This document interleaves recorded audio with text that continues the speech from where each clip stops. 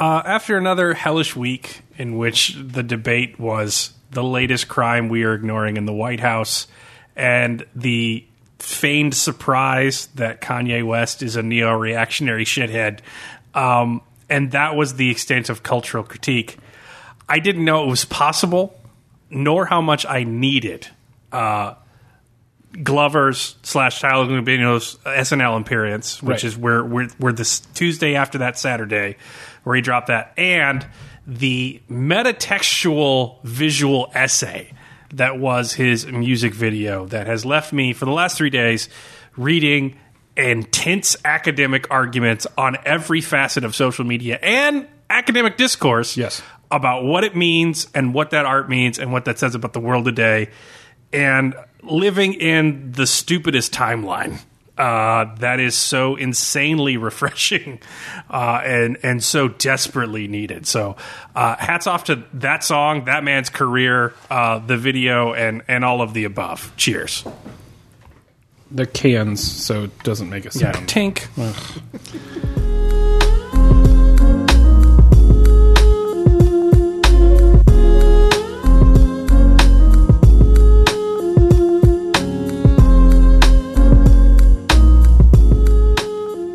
Hey, everybody, I'm Caleb. I'm Spencer. And this is Mix 6, not Hot Takes on Ice. Nope. We did one of those beforehand. We did. This is the Mix 6, where we have 6 conversations, drink 6 beers, rate them on a 5-point scale, and occasionally screw things up and don't have them edited out because our producer has some sort of fanatical stance against it that I've never quite ideologically understood. So that mistake is forever chiseled in stone for the ages. You're welcome. Yeah, there we go. But we also go places occasionally. We will be going to Origins this June, Columbus, Ohio. You can see two-thirds of us. Two-thirds of us. You can see producer Ross. Hey-o. He will be doing his job live, which is not editing things. Hey-o. You can see him at every point of the con, in his natural environment. Just never editing. I will be there talking, having nothing I say edited, because we will be in face-to-face contact. It makes you a better speaker. Really, it's like a live show everywhere you go. Just recorded at Origins. Just buy us drinks. And get your own Mix 6 episode. Get your own Mix 6 episode by feeding me booze. That's... I should get a shirt. I just want to warn you all about that. We also have a game that is live. Hey-o. You want to talk about that a little bit? Yeah, Party Foul, the game of drunk ducks. And if you don't know, Caleb and I have co-designed a board game in which players try to control zones by playing cards and be the coolest duck on campus at Duck U the week before finals.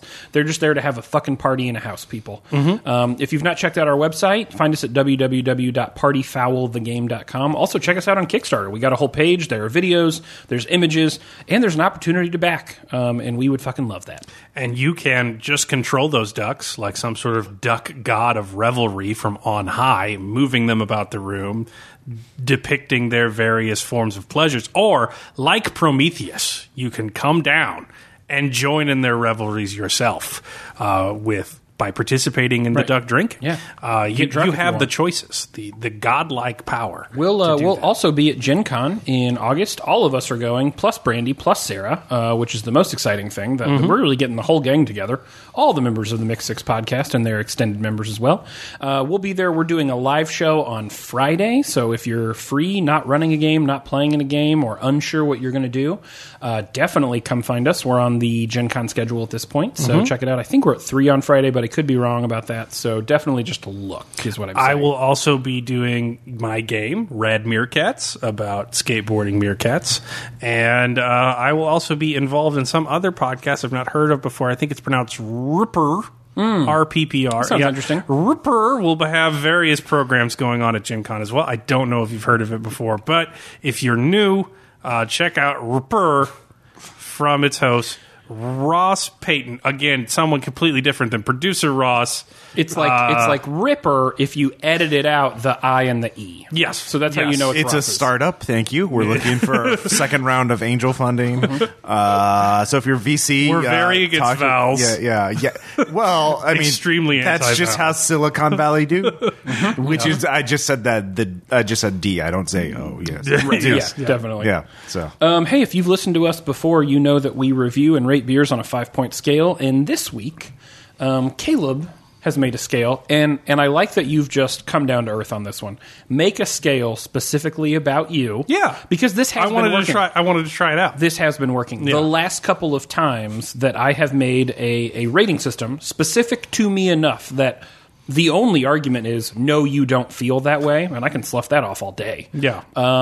I have had much less grief. I'm not sure I did it right, though, because, people have seen me before and sort of witnessed my physical prowess. Right. I have no doubt they spent a lot of time imagining me during various physical feats. Because when you see this, you want to see that in motion, like poetry. But I think that's the brilliant thing about your rating system. Yeah. That, and I'm not trying to be mean, it perfectly reflects how I think you would be most effective. Oh, that's good then. Yeah. That's fine. No, All I right. think you crushed this. All right. So it's more universal in the theme. So we're going to rate the beers in this episode on our 5-point scale, and we're going to give each of those integers a label, and those labels are going to be rated, 1 being the worst, 5 being the best, by fictional weapons, rating those fictional weapons by how well I, Caleb, would do in a fight with them. Right. So my skill level with my Using personal them- skill level using them, not against with them. these fictional weapons. All right. So a 1, a beer you never want to try again, and a weapon I never want to fight with is a batleth. I knew it. I that was the first thing I thought. There aren't handles. It's just I more know. sword. I know. It's a terrible idea. I was like, the one's got to be the Bakla. It's got to be a Klingon That weapon. blood on my finger is where I cut myself on an unsharpened pencil today. In class. So a batleth with this just Was it the point or is it the side? No, it was unsharp. It was just the side of like a number was it 2 the metal wooden pencil. eraser bit? No, it was just the wood. The smooth It just wood jumped part. up and bit me. So like a big spiky metal thing. Not a good. You'll not die.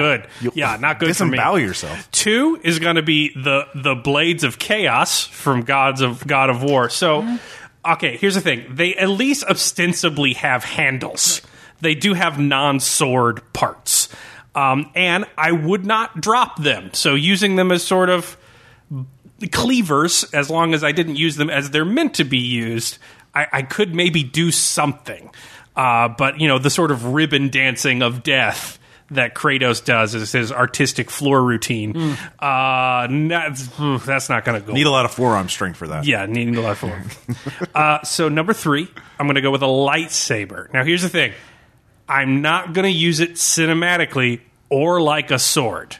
It's more of like a laser shiv that I hide and then turn on to poke people and then immediately turn off and run away. Last Jedi it. Yeah, it's very much a laser shiv. Yeah. But if I can use it like that, because I do get to determine how I use these weapons, I think I could at least get a 3 by being real sneaky and laser shiving someone. Your goal would be to pull them into you. Then at that point, really to get in close quarters combat, and then when they least expect it, flip the switch. Oh, I don't have the force at all. Right? No. Like you're going to try. But here's the thing: right? Pretty unassuming. Oh, so, definitely. like, I think I can I get. think- I can get them close through sort of skullduggery. I And think, Caleb, your plan there is to use the laser shiv someone so you can get their weapon, and then hopefully it's a better weapon. Yeah, hopefully. Hopefully, it's not a batleth. Yeah. So a 4 proton pack. Definitely. All right, it will incinerate a man. All right. And I have probably extensively trained with this. My childhood proton pack was with me always. I'm mentally training with a proton pack right now. That's right. And ultimately, if I had another proton pack, I could threaten to destroy the space-time continuum, which is sort of a mutually assured destruction situation. I could at least get out. There's something perfect about the proton pack because it allows you to be lazy without looking super lazy. Yeah, I have a backpack. That's right. He strapped that to him. And It's you're even got- moving around. Yeah. Also, I think it's pretty green. I mean, it's renewable energy, I think. Oh. I mean, Well, with the exception of ghosts. Yeah. If you accept ghosts as sort of like a byproduct, Yeah. they did have a massive well, I mean, spill it's in New nuclear York power. that one I mean, time. it's not like it's gasoline powered or something. So 5, which is something that I think I could really dominate a fight with, are those little flighty balls of death from Phantasm. Those little sphere. It's basically a Lovecraftian drone strike, which is sort of the level of energy I can put forth. I could sort of sit in a chair and get a sort of fushigi ball out of a case and then just sort of let it go in the air and kill my enemies. I can expend that much energy and really no more. I could look creepy, perhaps wear a suit. Can you say boy in a menacing boy? Like I could do that. Yeah. So I would probably be a peak performer with those little flighty death balls. So yeah. You're not the tall man. You're just kind of the average man. I think that you would do quite Perhaps the tall man would leave them unsecured out of his little flighty ball safe, and I could sort of steal them. Yeah. Okay, so those are the integers we will use to review and rate our beers. And with that note, we're going to grab another beer, and we'll be back on the other side.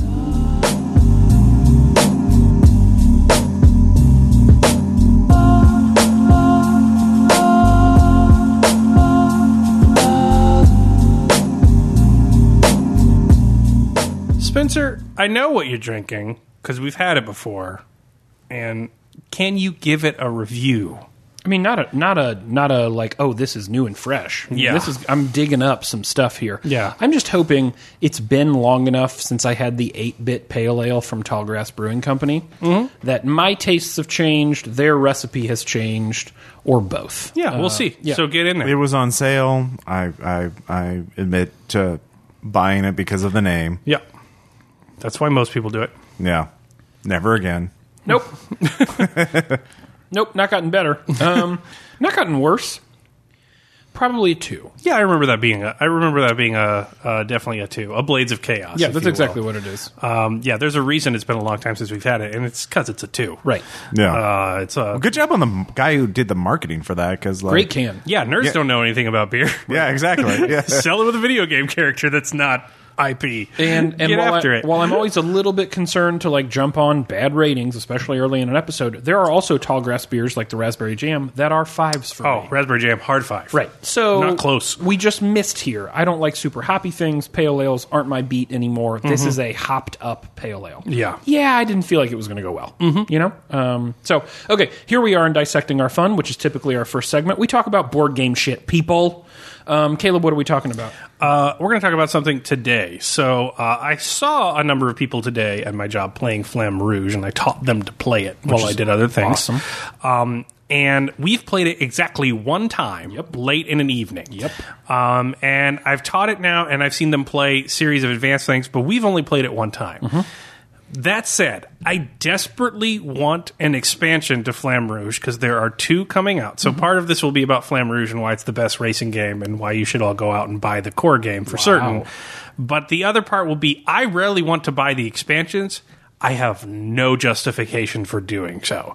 And outside of Flamme Rouge, this is a pretty common experience for me, where like a game I love will come out with an expansion. Alchemist comes to mind.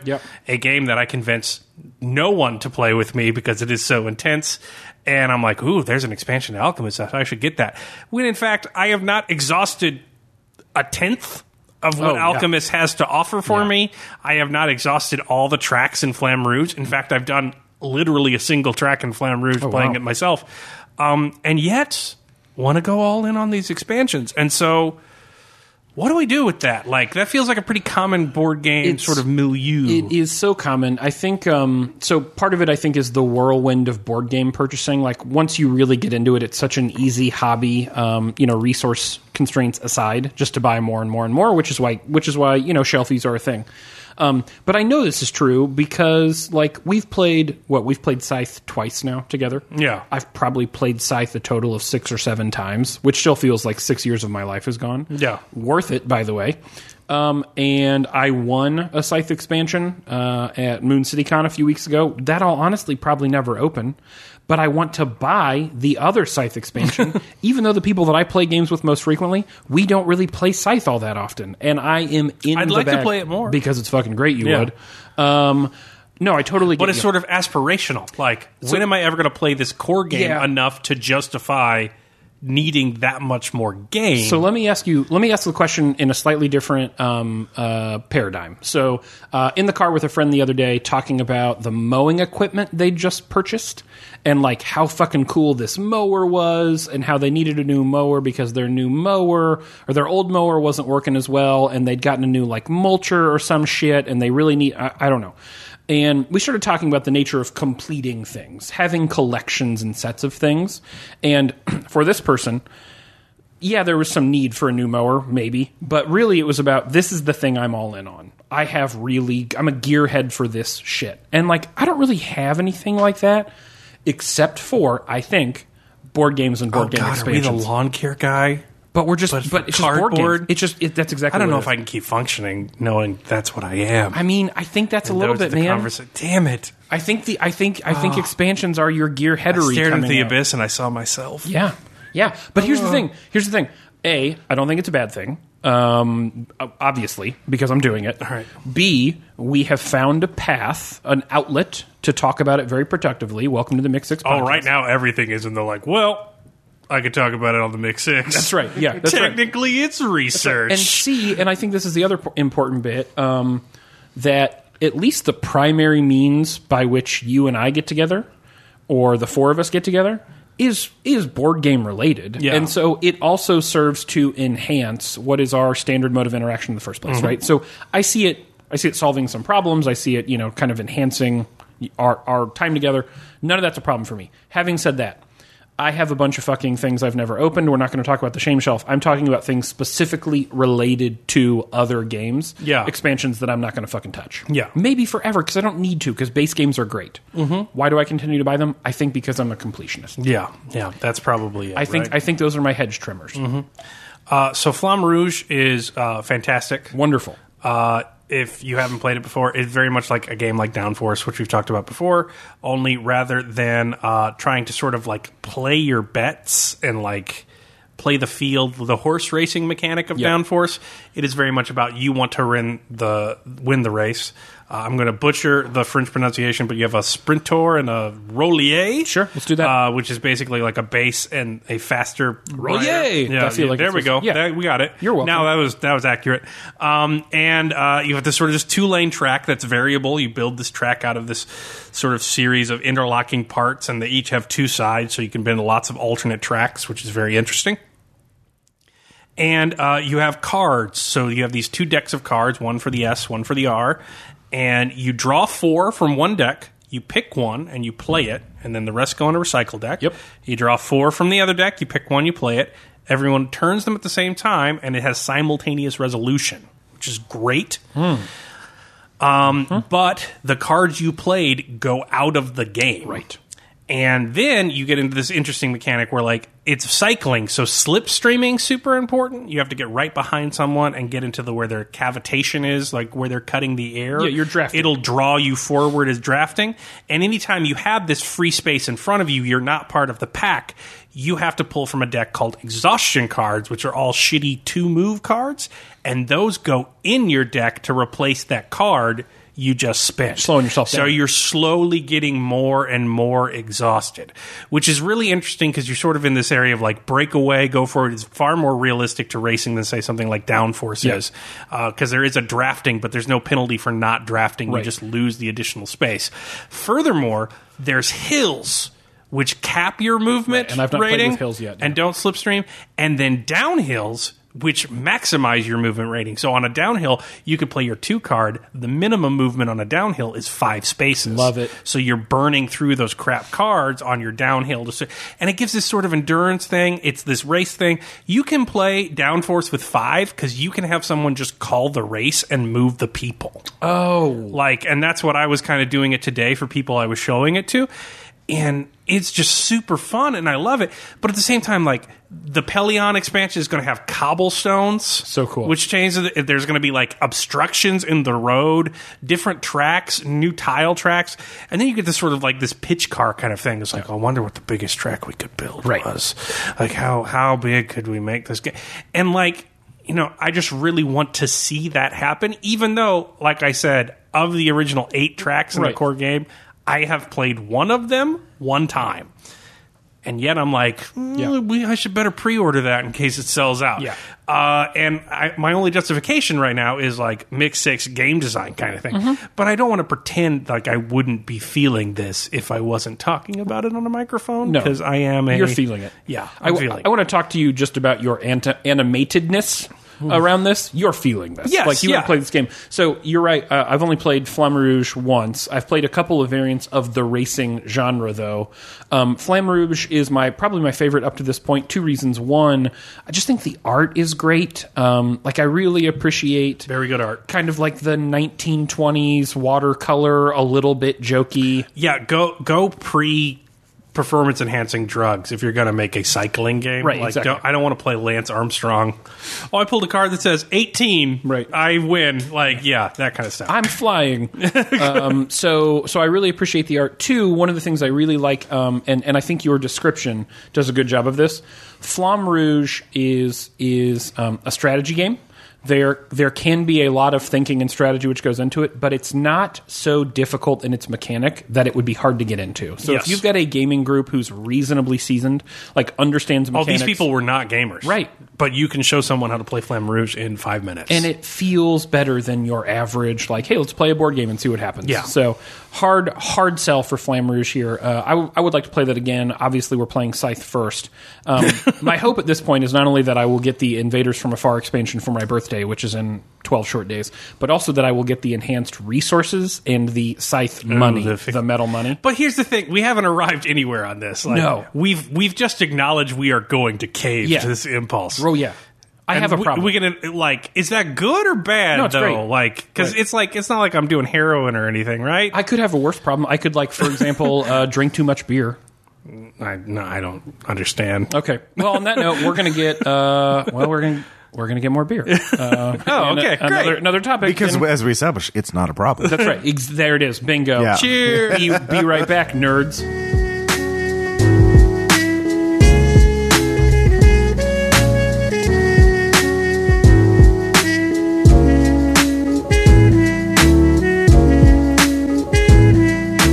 Caleb, what are you drinking? I'm going to drink from Scuttlebutt Brewing Company, the Homeport Blonde Ale, out of Everett, Wisconsin. Sure. That's the WA. Washington? Washington. Never Yeah, mind. Scuttlebutt, All right, I there we believe. go. No I'm A. not good at stuff. No Yeah. A in Wisconsin. Yeah, there is no way. I'm not a scientist. Right. Uh-huh. That's not Did I drink a thing? Oh. What's the scuttlebutt? Oh, he just looks perplexed. The word he's going back for a third. Oh wow, this is is it's now- a vexing, perplexing Truly beer. a scientific method. Can you taste that? Well, I mean, not yet. Like, I'm asking if you can taste it, like, as an action, and, like, once you've put it in your mouth, can Oh. you taste anything happen? Wow. And then it's just gone. Yeah. Oh, there was cold liquid in my me see. mouth. Yeah. What do we do with, like, something that is only texture? A 3, I guess. I mean, You're that staying feels hydrated? unfair. Maybe I don't think it's not offensive. I don't think It's you'd- kind of interesting. Like It I mean, like interesting. yeah. Interesting, like a vacuum. Like, Now, to be fair, I think that beer is kind of old. I think we got it from last Gen Con. I believe that was driven from Seattle by. Well, that's only Mike- a year. all right. Well, a 3 is not offensive then. Yeah, yeah. But yeah, it tastes like my own mouth. Yeah, but like I think we need to have a team meeting after because I don't like the idea that because it's not offensive, but I don't know what to do with it, it gets thrown into the 3 category. I know, but like we didn't have a meeting beforehand, and as we've established, right. he will not edit this. true. So Yeah. we are stuck with where we're at. Three where it is. Okay. See, now I'm definitely not going to add it. I love how you keep blaming it on me. That is my favorite part of the bit. How it's my fault and I've built this for myself. Yeah. That's really great. Hey, we're kind of combining some segments here. Yeah. So we have recently introduced Mix 6 Fusion. Bingo. Let's hit the sound effect on that one, Russ. You just did a sound effect. There it is. It's my fault. We have introduced, I think, this year the We Make a Pair segment where we pair beer with other things, and we're happening to pair beer with sports today, and so we've interpreted a listener submitted question to make a segment of this thing. Caleb, So Greg Bennett suggests beers and sporting events. What do you drink while watching sports? could be the type of sport, could be the location, stadium, bar, home, etc. So, Greg, this answer has been created during the beer wars of the 80s, a dark time. And the answer is Busch Light for every physical activity. That's it. And I'm sorry, but Anheuser-Busch won in the long, bloody battle. And Ice Cold Busch Light don't drink like, there's a reason people scream that at every sporting event, hopefully on Earth, and definitely in God's own country, the USA. That's right. So we're going to have to adjust your suggestion a little bit. So we feel like beer companies have really staked out brands of beer for watching sport events. So we're going to alter the suggestion to hit an untapped market. Sports players. Love it. You know who's not drinking enough beer during a game? Athletes. Oddly enough, not drinking enough while they play. So what beer do you drink while playing certain sports? And here's how we're going to do it. Make a little game of it. One co-host is going to pick the sport. Right. The other co-host has to pick the beer to go with it. And we have no idea the sports that each other have picked. I don't really feel like it's an episode anymore until we've gone through and redacted our choices for at least one thing. Yeah. And I just had to add one in here. Yep, here we are. Yeah. You wanna go first? Or you want me to go first? You go first. Okay, so the first sport that you have to pick the appropriate beer to drink while playing, kind of a softball here, pun intended, shuffleboard. Ooh. So we play a lot of shuffleboard when we go to bars that have shuffleboards. Yes. One might say we play too much shuffleboard, in fact. One would be wrong. When given the opportunity. Some might say that shuffleboard isn't an athletic event, but some could fuck off. Yeah. That's how I feel about that. So, Caleb, what to drink while shuffleboarding? I feel like it's going to be hard to recreate other places, but it doesn't stop it from being the pinnacle of the drink to have while shuffleboarding, nor does it stop its place in my heart. Uh-oh. I'm going to say a Pabsinthe. Which God. is a PBR mixed with absinthe, which was the signature cocktail of our hands-down favorite bar in Springfield before it closed. Rest in peace. Donnie, never forget. Yeah. But an ice-cold Pabsinthe really got the party started and kept it going. And ended it. Until it abruptly stopped it. But I had some mean shuffleboard games while having a Pabsinthe on the side. You also got to walk it around. He would pour it in kind of a goblet. Oh, yeah. It was out of a Stella glass. That's right. So it was sort of regal. That's right. As if you were ruling the shuffleboard table. But had anyone known better, they would have known that it was literally Pabst Yeah. and like 2 shots of absinthe. Yeah, but it got the head game, which is why it's good for sports. That's like true. you literally arrive with your goblet of Pabsinthe. Right. King of the boards. Plebes. Yes. So that would be my recommendation. Hard to recreate. I believe he used St. George absinthe if you want to try that at home. But Also, be real careful trying it at home. be real careful trying it at home. That thing was delicious and went sideways so fast. Yeah, it did get after you. All right, I'm going to drop one on you then. Cricket. Oh, my God. How does one cricket? Okay, so here's what I'm thinking. All right, off the cuff. I need to be a little mobile. I'm going to need a free hand. You're also in a lovely sweater, though. Yeah, lovely sweater. Oh, that's right. Nice white pants. I'm going to look kind of nice. Yeah.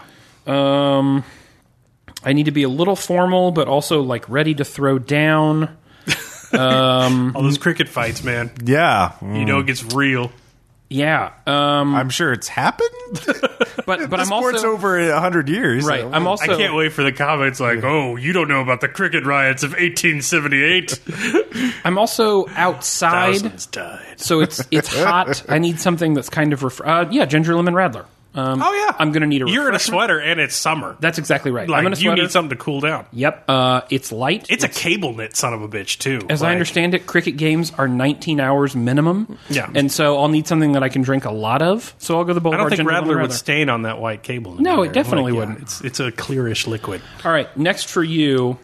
Why is that so long? Well, because I had to put in That's 5 inches of redacted text. common tongue. All right. What would you drink while playing bags, commonly referred to but disgustingly referred to as cornhole? I love your definition of sports. Yeah. Yes. Yeah. Playing cornhole, Ugh. which I think we might have to do some some education for our guests. I think there's a segment of the population that has never played bags. Really? And I think there's a larger segment of the population that has never called bags cornhole. Right. God bless those people, though. Yes. So, what I call bags, what other people might call cornhole, but I refuse to do. You set functionally 2 like giant slats of wood up at, I don't know, call it like a 40-degree angle on their haunches, about 20 feet apart from one another, and there is a hole cut in the top middle of those boards.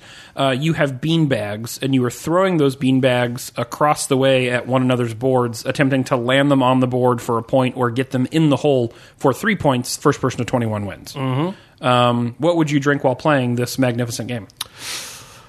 Oh, man. What would I drink? I'm going to go with... I know, right?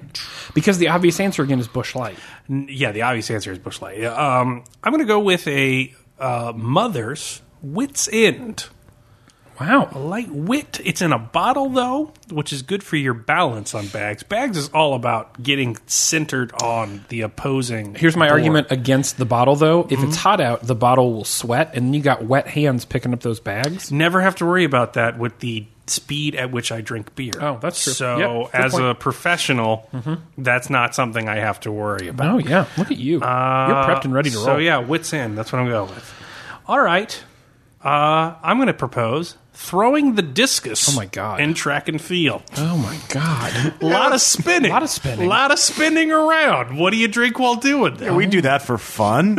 Yeah. We just go to the field and throw discus. Hey, Spoa's birthday party. Yeah. We might have a discus competition. We Who actually, knows? yes, there will be discus at the birthday Are you a party. discus aficionado? Obviously. Oh, sorry. And while I'm doing that, I'll be drinking Corona.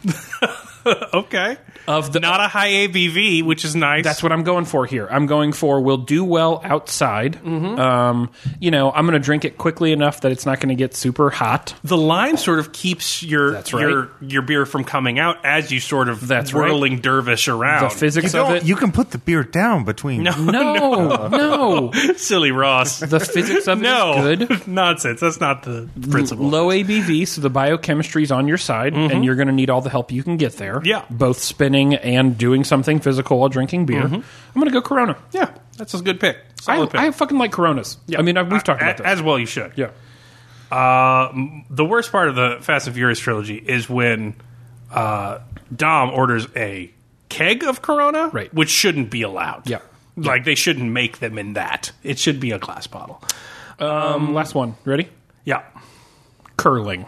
Curling. Oh, this is obvious. Molson's. There you go. It's like that was a... Right I answer. almost put that on there, but I'm like, well, no, it's Molson's. Well, I just wanted to make sure we were on the it's same like page the here. national Canadian beer. I don't even know that for I- the national Canadian sport, as far as I'm concerned. I don't know that I It should had be if it More isn't. than, well, I think that's hockey, actually. I'm jealous. I I'm don't jealous know. they have curling. If I was emperor of the USA, and we have those now, I would make curling the national sport, and I'd be glad we stole it away. Canada, get on that before I snatch it right up. Would you make Molson the curling beer then? I mean, I feel like as a nod to tradition, one has to. You know what I thought would have been a sneaky good pick here? It's cold. You want something of the winter, something a little bit spicy. I thought the Schlafly Pumpkin Ale would have been a sneaky Ooh, good that'd pick be here. good. Yeah, fall. Yeah. And you don't want that beer to heat up. I could do a Guinness or some sort of stout, too, as That well. feels too... Because you are moving, right? I mean, you're sliding, you're sweeping. You're curling. Well, Like, I'll half let- of your movement in curling is just slowly drifting across the ice. I'll let you take this up with Canada. Okay, all right. Well, if the national sport isn't currently Canada, you just missed out, and I'm sorry. Fencing. Now, I want you to imagine this, all right? Right. No, I got Epi. it. Yeah. Other up. hand out there Right. with a beer. Yeah. All right, as they go back and forth on the line. You do know they wear masks, right? Yeah. Yeah. So- It's going to be messy. Okay. Hey, that mask has holes in it. It does. So it is a just- mesh. You pour It is a mesh. Pour it through the mesh. Pour You're it good. down the top of the mesh and you let it run, trickle down. Yeah. There's an angle. That's hard on the mask. Like it's Well, gonna- I mean, harder than a sword? they're blunted.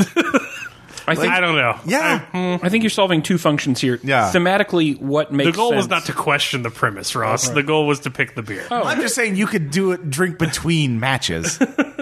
What thematically goes? I'm now holding my arms up in a fencing motion to imagine what makes sense. Yeah, what goes in that other hand? Yeah, thematically, what makes sense with fencing given the sport, and then what would make sense in this hand? And I think the answer is a Stella Artois on draft. Ooh, nice. It feels like it feels classier, right? Right. You do want a green bottle for fencing, don't you? Appropriately hoity, which fencing feels a little bit hoity. But also, that bottle or that Stella glass are going to look really nice held above your head at that angle. And the thing is, both of which Perry. Even though they have this sort of classy signature they don't deserve, both of which have been broken and used as sort of stabbing weapons in many bars and probably across America right now. I carry a fencing sword on me all the time. So you lose that epi, go to the Stella bottle. Yep. Just crack it across your mesh. No, don't do that. Get after it. No, he's high stakes fencing. My understanding is that that's how they do it in Lithuania. No. Where they fence often and drink Stella. Well, in case any of you are fencing, throwing a discus, playing cricket, curling, throwing some bags, or playing shuffleboard in the next couple of weeks, you're welcome in advance. And we just made perfect. Actually, there are German fencing groups style called the Schlager, where it is to get cool facial scars. Like, that's the goal. So they use sharp blades with that. Well, then just use the broken half of the bottle. And how far is that away from inventing a new school of fencing called drunken fencing? Right. I mean, they're German. They're probably drunk. Yeah, there you go. More beer. He said that, not us. Yeah, That's producer that was Ross. Producer Ross. We're moving on. We know how German apologize, fencers are. Germany. You can contribute to us and not him. You can't. That's literally not how any of this works. We're going to get more beer. We'll be right back.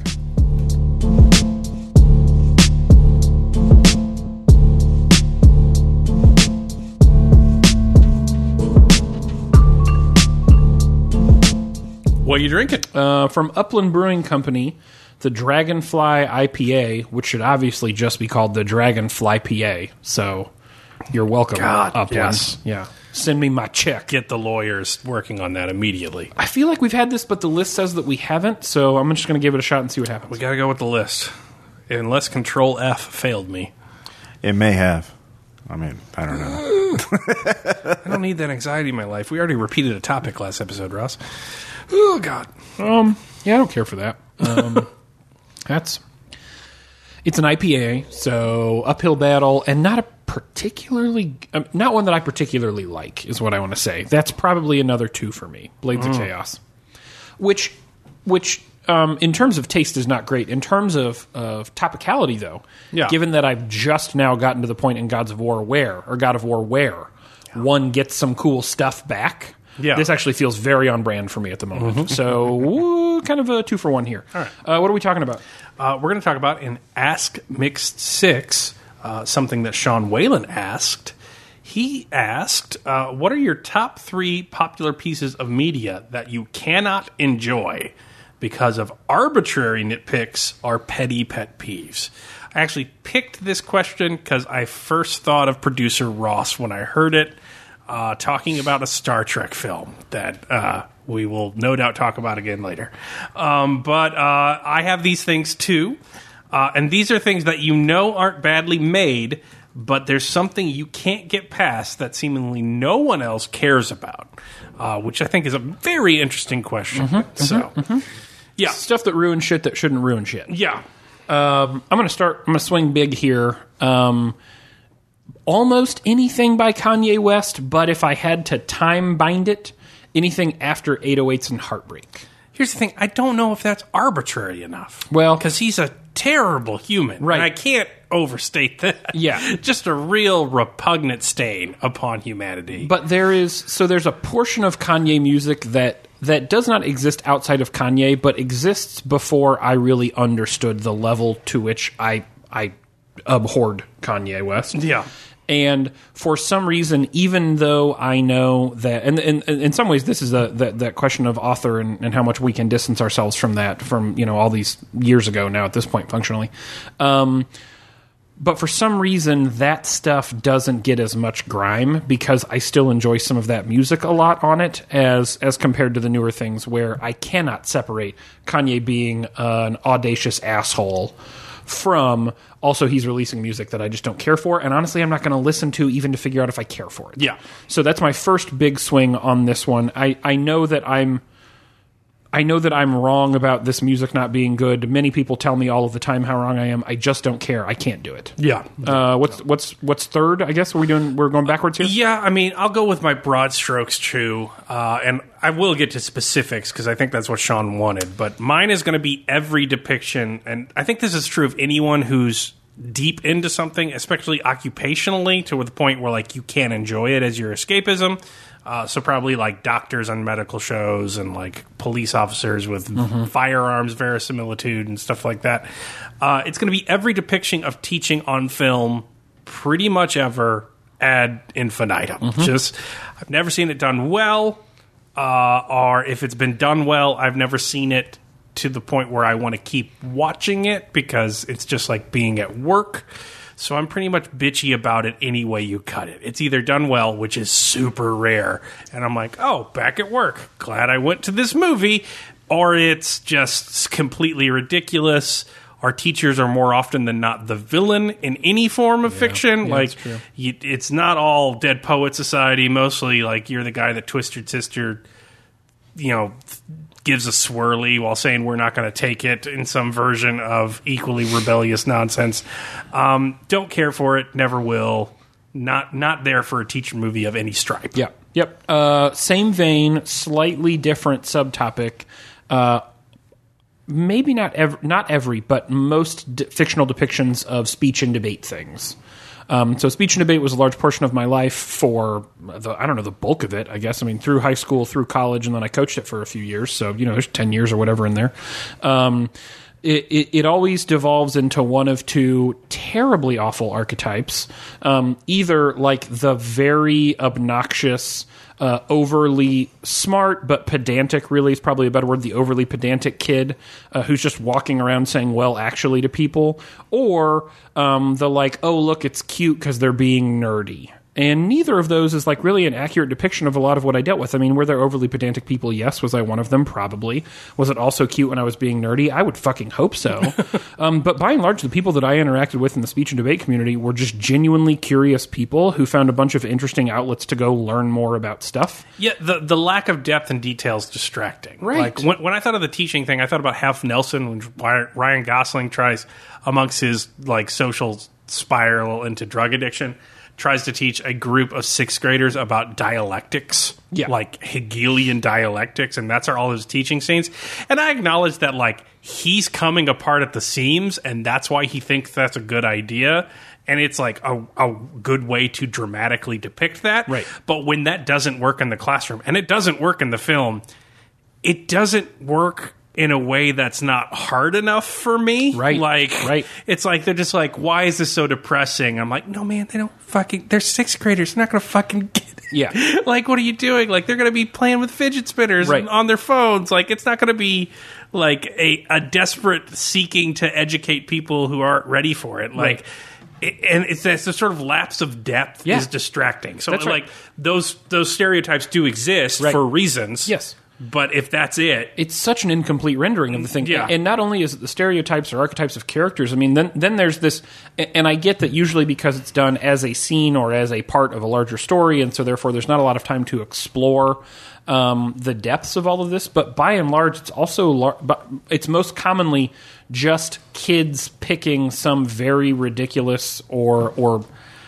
meatless topic, you know what I mean? And then it's like, I am on the affirmative. I think that we should be worried about global warming. And then someone else being like, nah, who knows? And that's it. And there's stuff like, I think The Great Debaters doesn't fall into that. Right. But at the same time, like, it's fallen into that so much, and you're so gun shy of it, like, you probably didn't go to see it. I didn't. Yeah, exactly. I did not see that movie. Yeah, exactly. Right. Yeah. Because I avoid depictions of speech and debate things. I'm with you, man. Yeah, I'm with you. Exactly. Mine is going to be the film The Ritual. Very well shot, very well directed, super creepy, great design, front to back. I won't ruin anything. It is really right up my alley in every aspect, except I really, really wanted every character in that movie to die because they were painfully, offensively stupid. There were elements of the writing that made me loathe every character, and I didn't loathe them for, like, the flaws in human nature that are supposed to be exposed through the lack of agency in horror writing. I hated them just because they were all kinds of pieces of shit. And I couldn't care that anything happened to any of them. Like, it was really the falling down point. There's one character in particular who sort of drives the entire plot forward with his shitheadery, where I'm just like, y'all could have killed him in the woods and said he tripped and broke his neck, and I wouldn't have convicted you. Like, you didn't need a monster. You could have just slit his throat ear to ear, but like, he tripped and hit a rock. Nothing we could do. Very back on holiday. rock. Like, and I'd have been like, yeah, I mean, that's a solid film. It had a good ending. They killed that awful person. But he was the driving force of the plot, and he was just an insufferable asshole, and I didn't care. I didn't care. Was he the one who twisted his ankle early on? Yes. Yeah. Yes. No redeeming qualities in that character whatsoever. Number one, I guess, for me, It's Always Sunny in Philadelphia. Like, oh yeah. So you can count on one hand the number of shows that people always say, "Oh my God, you haven't watched that? You need to watch it. Here's why." And it's like Breaking Bad. People tell me to finish Dexter, even though I'm not fucking doing that. No, that's a lie. That's a trick. It was Game of Thrones before I got into Game of Thrones, and It's Always Sunny in Philadelphia always makes the fucking list. Listen, I've tried. Mad Men also makes the list. I've tried multiple times. I've watched the first 3 to 6 episodes of It's Always Sunny in Philadelphia like 4 or 5 times, I think. It's just yelling.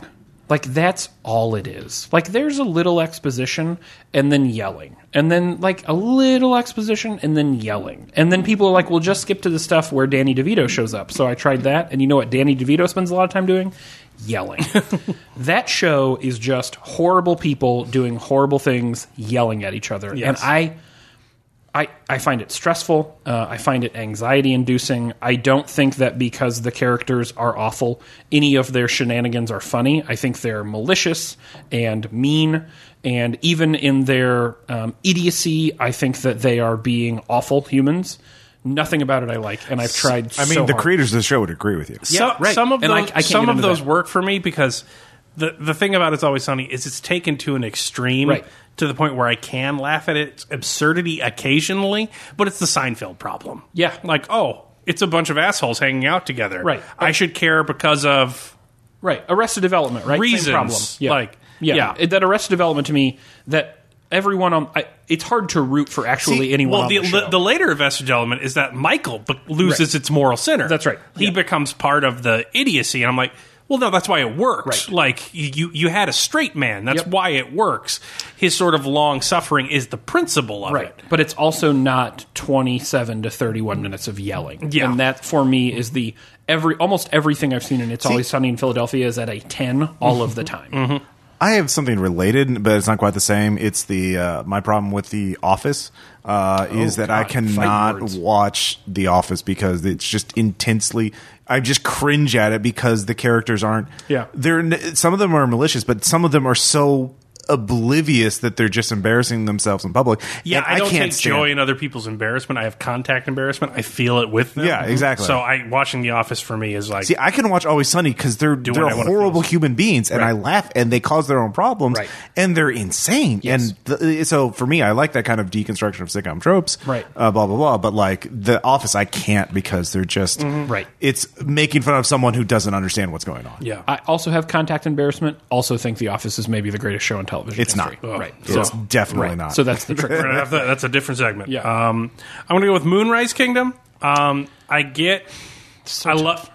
love Wes Anderson. This one's the biggest one for me because I love Wes Anderson, right? Like, I'm all in on the Wes Anderson bit.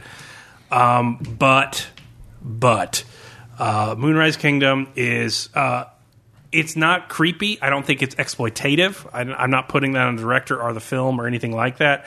Because it's sexualizing minors as minors sexualize themselves because they're moving into that space. But like the idea as a teacher of like, oh, they want to get married, we're just going to do that. And like it just the visualization of it and like anything of it as a teacher, it just creeps me out too hard. And I'm like, yes, it's a great authentic autistic vision that is very realistic to people's lived experiences. Please, let's pick any other Wes Anderson movie because I'm not into it. Yeah. This one's tough for me because I hear your argument and I understand it. It's just also not how I feel about that. And I get that. I mean? And I'm not arguing I'm not saying that my view of the film is rational or even fair. Sure. It's just my That's where view you are. of the Right. film. Yep. Yeah. No, I mean, that's the nature of this nitpicky bit, right? Yeah. Because I look at that and I think that Moonrise might be my favorite Wes Anderson movie. I mean, maybe not, but it's certainly, it's competing for top 2. You know what I mean? Yeah. But your assessment, your explanation of your assessment is not wrong. Yeah. But I get why it's also really hard to watch then. Yeah. Had the kids been like 5 years older, then it's not sexualization of minors, but it's also then not the same film. You know what I mean? That's kind of the fucking trick. It's Again, and I'm not saying it's a bad film. I'm saying it's a film I can enjoy. Yeah, no, totally get that. Really interesting question. This one, of all of the preparatory things I needed to do for this episode, this is the one that I was literally typing stuff the moment we I were will starting. say I picked this episode because one time Ross and the Nerds talked about the Star Trek Wrath of Khan for no less than 45 minutes about the inclusion of a cyborg character in literally 5 seconds of film in the background. And that was an hour of my life talking about why the film was bad. That long. Because they included a cyborg. And, well, I can't remember how long because it ended with me screaming, "Oh my fucking God, it's a Star Trek movie. It's space magic. Get over it." And then storming out of the room. To which I assume they proceeded to continue talking about it because that's about as much impact as I have on anything.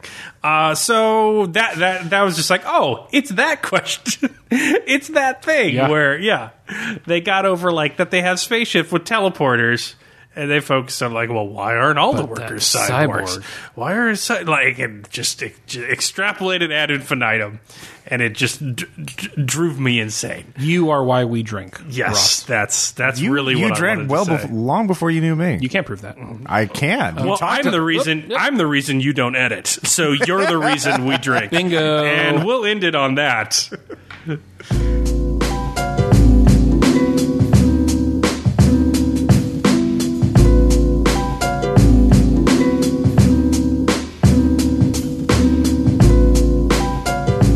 Caleb, what is that fancy can that you've got? It is a lovely little can. It is Sierra Nevada's Hazy Little Thing IPA. It's Thing on the can, but if you have Thing and you can pronounce it Thang, Right. you definitely should. You got to do it. So I'm going to drink it. Well, yeah. Yeah, I mean that is the purpose of this show. Yeah. That's why we get here. It's, yeah. I mean, So we looking can at the can document is it for one tax thing. deduction purposes. It's actually pretty good as an IPA. Oh, wow. Like a 3 or 4 good? I think it's a proton pack. Hey, that's a 4. Oh, wow. Okay, I'm going to jump in there. I mean, it tastes like an IPA, but it's like a well-balanced But it's a good IPA. IPA. It's not like, have you heard of hops? And then it gives you a suppository of them. Like, it is Really didn't need that much. more Suppos- nuanced. Hey, you know what? Suppository. If you don't need that image, then you don't need to observe craft brewing in our year of our Lord 2018. That Because actually- they are not nuanced, but this is. That is So, actually a very good IPA. that's a very good IPA. Yeah, I would drink the shit out of yeah, that. that's solid. It loses on a 4 for being an IPA. So yeah, I good will for them. fully acknowledge that. Wow, I would drink that beer regularly. Like, I would it's buy that tasty. beer and drink it. Yeah. God damn. Yeah, it's really Yeah, it's very good. Hey, we're trying this segment for the second time now, Overwhelming number 1 vote getter. which is crazy to me, but pretty excited about it. Yeah. It's called Will Never Bother Be Author, which I think we killed a little bit on that pun. And the last time we did this, Ross was appropriately too drunk to maybe remember the whole thing. Were you? Okay, yeah, so whatever. He was Mabatsabort. Yeah. So the premise here is we ask on Twitter, and we asked and received over 80 votes, which doesn't seem like a lot, but it feels like a lot to us, so fuck you guys, okay? Whoa. Over 80 votes for a type of genre in which Caleb and I would collectively write a hypothetical novel that we'll never actually write. And today the genre you've picked is Western. Last time it was romance. Super excited for it. Yeah. And Ross will then give us critical elements that the story must also include. 3 of them. Right. Yeah, 3 elements. All right. That are not I have included 3. in previous ones. These are all new. And Caleb Cannot and I use coelacanth. I'm not. Just want to be perfectly clear. I'm use not. coelacanth, use that. Hey. Nice. Awesome point. Should we just end the segment there? I feel be like it's done. all downhill. Yeah, definitely is. From the coelacanth. All right, so we'll start out easy. The first element, based is of course taken from a movie we watched recently, Emperor of the North Pole, or Emperor of the North, a train. That's a pretty good Western element. I mean, that's pretty on the nose. Yeah, yeah. Well, I think we can do that. Yeah. So then the second element will be an animal, but it will be a meerkat. A meerkat. All right. Because maybe even a rad meerkat. I'm not sure. All right. It's possible. We'll see. And then the third one will be a character. I haven't named her, but I'm going to say a suffragette who knows jujitsu. Oh, all right. Yeah. Okay. That's what you went for. I'm down with that. That's historically a thing that happened. I know. I know. British suffrage. Oh, a British suffragette, by the way, who knows jujitsu. That was a thing that happens. By the way, I don't. We'll explore this history. This drunken history. You don't know time. about suffragettes in this. Not United the British Kingdom. ones who knew jujitsu. They No. did and used it on the police. All right. Here's the thing, Spencer. I'm very worried about this. I have ideas already. Okay. Extremely worried that We'll Never Be Author is just going to become Spencer and Caleb prove how little they know about Australia and the surrounding climes. Let's do it. Because I mean I'm back there. That's where the meerkat. I think the meerkat really sort of sticks it in. It's there. more likely that a train and a British suffragette made their way to Australia than a meerkat made its way out of Australia. Exactly. So right. I'm with you on this. So here's the thing. It's talking about westerns. We got to talk about our antecedents. Yep. One of my favorite westerns. I feel like it doesn't get nearly enough love. Also, meerkats live in Africa, not Australia. Oh, well, never mind. well, we're all in. then very unlikely they've made it to Australia. Very unlikely there. Right. Yeah. Mm-hmm. Yeah. Well. Woo. Wow. Well, we did just kind of achieve the point of the segment. That's right. By proving how little we know about Australia. Definitely still in Australia. Yeah. Definitely didn't know that, but cool. Yeah. It makes sense no, it now. needs to be in Africa. Southern now. Africa. It needs to be in Africa now. All right, I get that. Okay. So not Unless they're imported. I mean, they. not Australia. So what I've learned from the movie I was going to mention anyway, Quickly Down Under. Mm-hmm. A Western does not need to be set in the American West. Right. It needs to be set on a frontier of some sort. That's right. All right. So we need what is it called? Baritsu? What was the? Oh, Baritsu, yeah. Baritsu, yeah, the suffragette jiu-jitsu. So we need that. We need it to take place in southern Africa. All right, and we need it to include a train. All right. I'll set the scene for you. All right. So I'm gonna bring the curtain up, and then I'm gonna hand it off to you, and you run with the ball. Yeah. And then I'm gonna take the ball back. All right. Ready? All right. So it's 3 a.m. A cold dew rests on the plants of the wildlands, and as the sun rises just over the crest of the eastern mountains. Do we think that's in southern Africa? There's probably some of them. Yep. Yeah. A train passes along a river carrying meerkats. What? Handing off the ball, Caleb. Oh, so this is sort of a sabotage kind of No. game. All right. You need to talk about why there's a train full of meerkats. I don't know why you would need a train full of meerkats. They're heading to a port for export. They're going to be sent to zoos. All right, okay. See, all right, Caleb? All right, so there's that. So, you in a Western, you need a frontier. Right. It needs to be dying. Okay. It can't be a vibrant frontier. Okay. The Western is about the fading of the West. Yep. The fading of the frontier. So, you have a British suffragette. Mm-hmm. So you've got a woman that has left Britain after the hard fight for suffrage. Is she angry, or has she given up, or is she celebrating? She's become disillusioned. Got it. And she has not won the fight for suffrage. Because her sisters have been battered by police protests, and she's lost loved ones, and she was a revolutionary that died for the cause. So much like the lost cause thing, but without the terrible racism of the South. So you've got this woman and this progressive soldier that sort of lost the cause because suffragette hasn't gone. She goes to South Africa, colonial sort of expansion in that regard, and she is becomes part of a community that is altogether more egalitarian because her power as a colonialist gives her this power as a woman that she and gives it to the other women, despite it being a patriarchal tribal society, and they sort of support her, and they have the kind of stuff. Now, it is sort of white saviory, so I'm not crazy about that, but I would like it to be this woman's daughter of mixed race. There we go, we save that.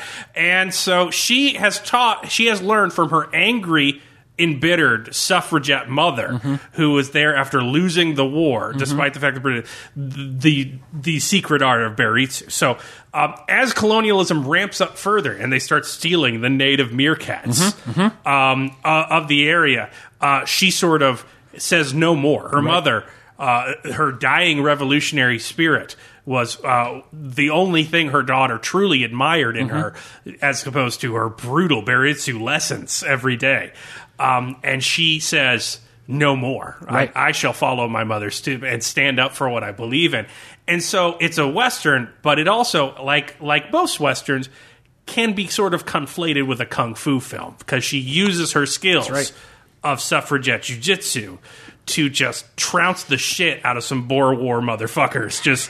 Just take some mutton-chopping British dudes and just cut them right the hell up to save the meerkats initially. Right. But it becomes a more serious problem of, cattle baron or meerkat barons in this space, challenging the sort of community. It becomes a human issue. The meerkats But she takes this stance on this initial thing.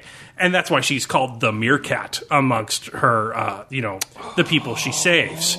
So the meerkat becomes symbolic of her struggle against these sort of colonial powers, seeking to destroy the rich cultural heritage that her mother and her father made as a separate piece from this sort of corrupt empirical society. Scene. I'm deeply moved by the whole thing. I would watch the shit out of that. Have you ever seen a Beritsu mount, manual, for the, they did some fucking crazy ass shit, like joint locks while you pull a razor blade you hid in your hair, I would watch the hell out of that. That would be a brutal film. All right, let's cast it. So who plays the meerkat? Ooh, that's really good. Daisy Ridler. Daisy Ridley? Or Daisy Ridley? Yeah, Ridley, sorry, yeah. That might not... She'd have the martial arts chops. She would. That might not mix with Caleb's... Oh, yeah, that's right, that's the right. ethnic underpinnings That's- at play. yeah, I don't want that. Right. All right, sorry. Racial underpinnings, I should say. Yeah. Lenny Kravitz's daughter, who's in Mad Max and fucking kills it. Fury Road? Yes. Who is she? Was she one of the brides? Or? Yes, Zoe she was. Saldana. Zoe Saldana. Oh, Good yeah. call. No, She can do action with Colombiana. Yeah. She Now you just crushed got to one. put her in a fucking hoop skirt and Yeah. have her whipping dudes in the face. Yeah. Man, she That's would my kill pick, that. Zoe Saldana. Who's the bad guy? I was gonna say- I know, Hugo Weaving. Who do you want to be the bad guy in that film? You desperately want it to be Hugo Weaving. Can I add... With mutton chops. Can I argue for Okay. a slightly different take here? Because Christoph Waltz came to mind, but actually, with the appropriate accent, and remember, the bad guy needs to be a little off kilter here because they are, after all, exporting copious amounts of meerkats. Michael Shannon. I mean, just this side. Can he do of the accent, saying, though? well, I think that might even be better. Like Michael Shannon with a. Oh, he's the hired gun brought in to take her down. Oh, he's an actual cowboy. Yeah. There's the Western. Brought in Quigley Down Under style. by Hugo But Weaving. he doesn't have Quigley's morals, and he does the sort of horrible empirical nonsense Yep. that he's hired. Oh, man, that'd be good. So Michael Shannon's the sort of... He's got to have the a fixer, sort of the bad guy in Shane kind of thing. Yeah. the outlaw. Yeah. No. He's got to be called the Rattler or something like Yeah. that. Because then it's meerkat. It's a mongoose versus a Yeah, snake. from a gun culture. But Zoe Saldana just fights with That's right. her fists and her claws. That's right. Oh man, that'd be good. Yeah. I'd watch the shit out of that. It's all on a train. What is it titled? Is it just the meerkat with a titular line? I feel like that's too easy. Yeah, it feels too easy. I think we put it up to a vote. Yeah. Hit us in the contents. That's What's right. the title? That's right. We're now of looking our for brilliant African Western. the title of possibly, and I don't know, I haven't done the research on this, possibly the single greatest Serengeti work Western? of fiction. What? Serengeti Western. No, too on the nose. But I like right. the genre name quite a bit. Yeah, you never want to name yourself your genre. Right. No. But I your think the genre mashup. is good. Yeah. So we're looking for titles. Best title wins something TBD. Let's do it that way. A hug. A digital Maybe. kiss. Digital kisses. Yeah, definitely digital kisses. All right. Okay, thanks. Bye.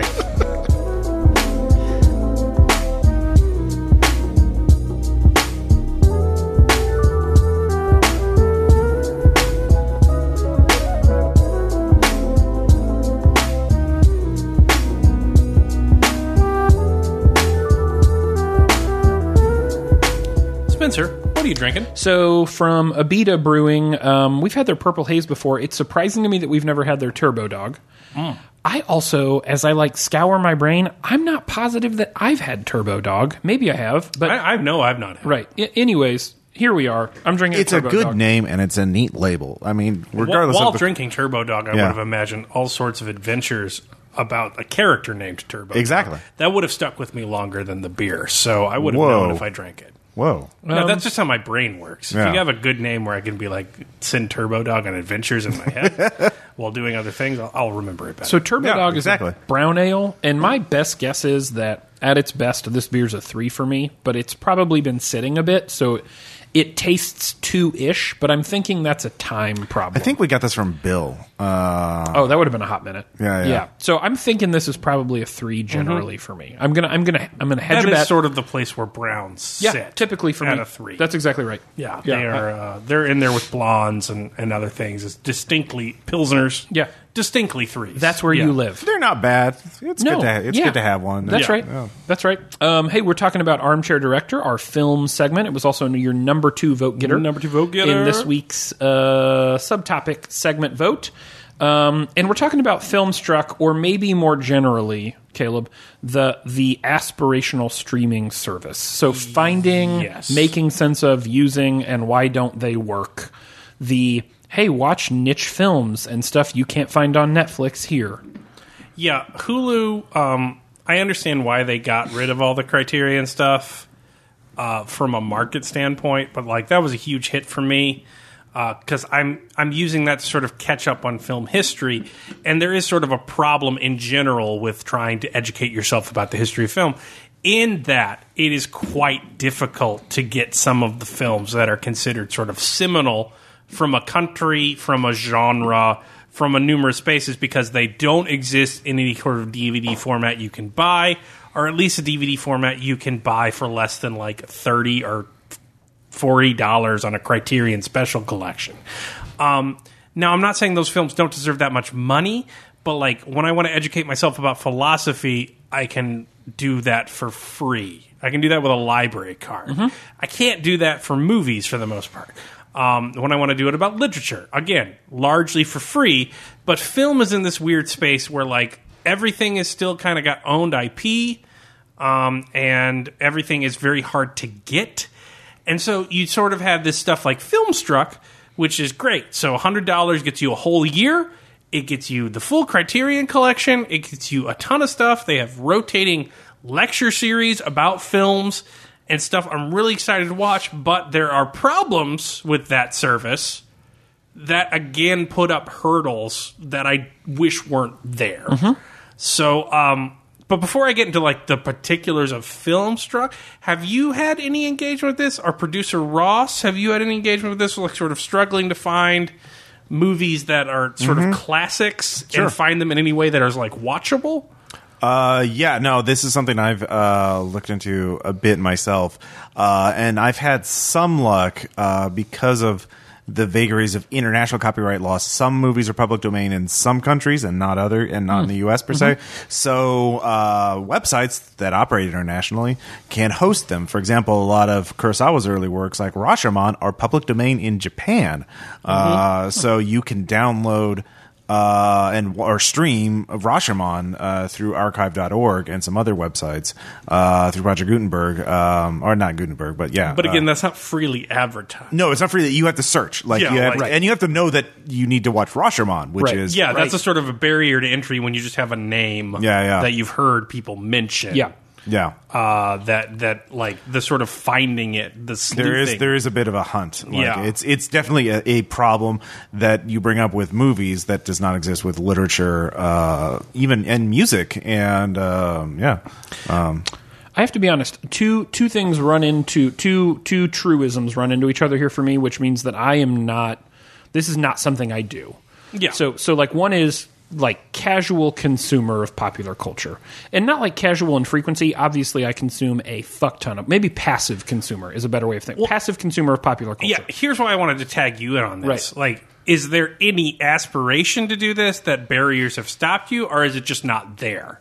Because I think that's where the obstacle comes from. Is like it's just not there for enough people to make the barriers to entry smaller. Does that make sense? Yeah, no, it makes complete sense. Let me come at this by way of how I would use a service like this, and I think the net effect here is like, no, I have no interest in this. But so, if you told me that there was a service available, and I could choose to watch things that I probably own on Blu-ray or tucked away on DVD somewhere, but there it is streaming, and it's stuff that I was already familiar with. So, like, I could just go on and be like, Ghostbusters, Big Trouble in Little China, Beetlejuice.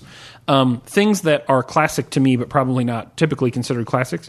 I'd probably be in for that. And by and large, like, Netflix will do that. That stuff will cycle through or whatnot. Yeah. Or TBS. I don't have to get up and put it in. Right, exactly. I just don't think that I have the drive to sit around and scroll through classics that I should see or haven't seen or don't really want to see, but now they're in front of me so I could see them. No, I don't think I have that aspirational search function in me. And I might at some point. I kind of have a curious relationship with watching new films in the first place, which is like, it takes a lot of fake energy for me to do it. I don't know why. And usually after I've done it, I'm really excited that I watched the movie. Even if it sucked, I liked that I watched the movie. But man, I don't think I'm going to sit and scroll through something to go find classics to watch. No. See, like, and that's the thing, though, because I think there's a middle ground, and I think I'm it. And there's an area of people who, when exposed to things with, like, a limited barrier of entry, will go all in it. And, like, I don't think film history in general does that. And especially a service like Filmstruck, having had it for 2 years now. Right. So, for instance, I'm the type of guy who will, like, say, what's an RPG? And 7 years later will be putting out his fourth game design in Kickstarter. Like if you give me a handhold to start with, I can just be really obsessive about something. I'll go from, like, hey, I'm going to start casually drinking more and not drink hard alcohol to be like, we're nearing our 300th beer. I'm that sort of person. But Filmstruck has sort of these issues that are fundamental. Like, so for instance, they're not on any console streaming service, which is what I use. Yep. So they're on Apple TV and stuff like that. But I got to buy something. At this point, I have to have my Filmstruck subscription, and I either have to plug my iPad into it and change the settings so it doesn't go to sleep, and then I can't adjust the volume, and then I got to stand up and walk across the room to pause it, and then I have to do that to do all the menu entry, which is a pain. Or I got to buy new hardware to stream it. Definitely or stuff like that after buying a $100 subscription. And I have this film subscription, and I probably watched like 10, 15 movies on it max in 2 years because it makes it quite difficult. Now, when I originally got it, they said we're going to go on PS4 soon, but that was like years ago. Don't think it's going to happen. So there's that. The other thing is that I'll make this sort of like to watch this, and this is like where it really gets into aspirational consumption. Like, I'm going to go to the bookstore even though I already have books. Like, I'm going to make this huge ass streaming list to watch and sort of hack through it. And then I'll go back to that streaming list to look for something, and it'll be gone. So, like, it's the Netflix problem times a million. Filmstruck will have shit for, like, 3 weeks.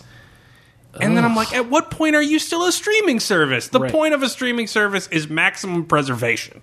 The point is not, like, you miss it. The streaming services, their point is convenience. I mean, and which it's lost on already. And then it becomes, I can go watch it whenever I want, for the most part, or at least it'll be there for a year or a series of months.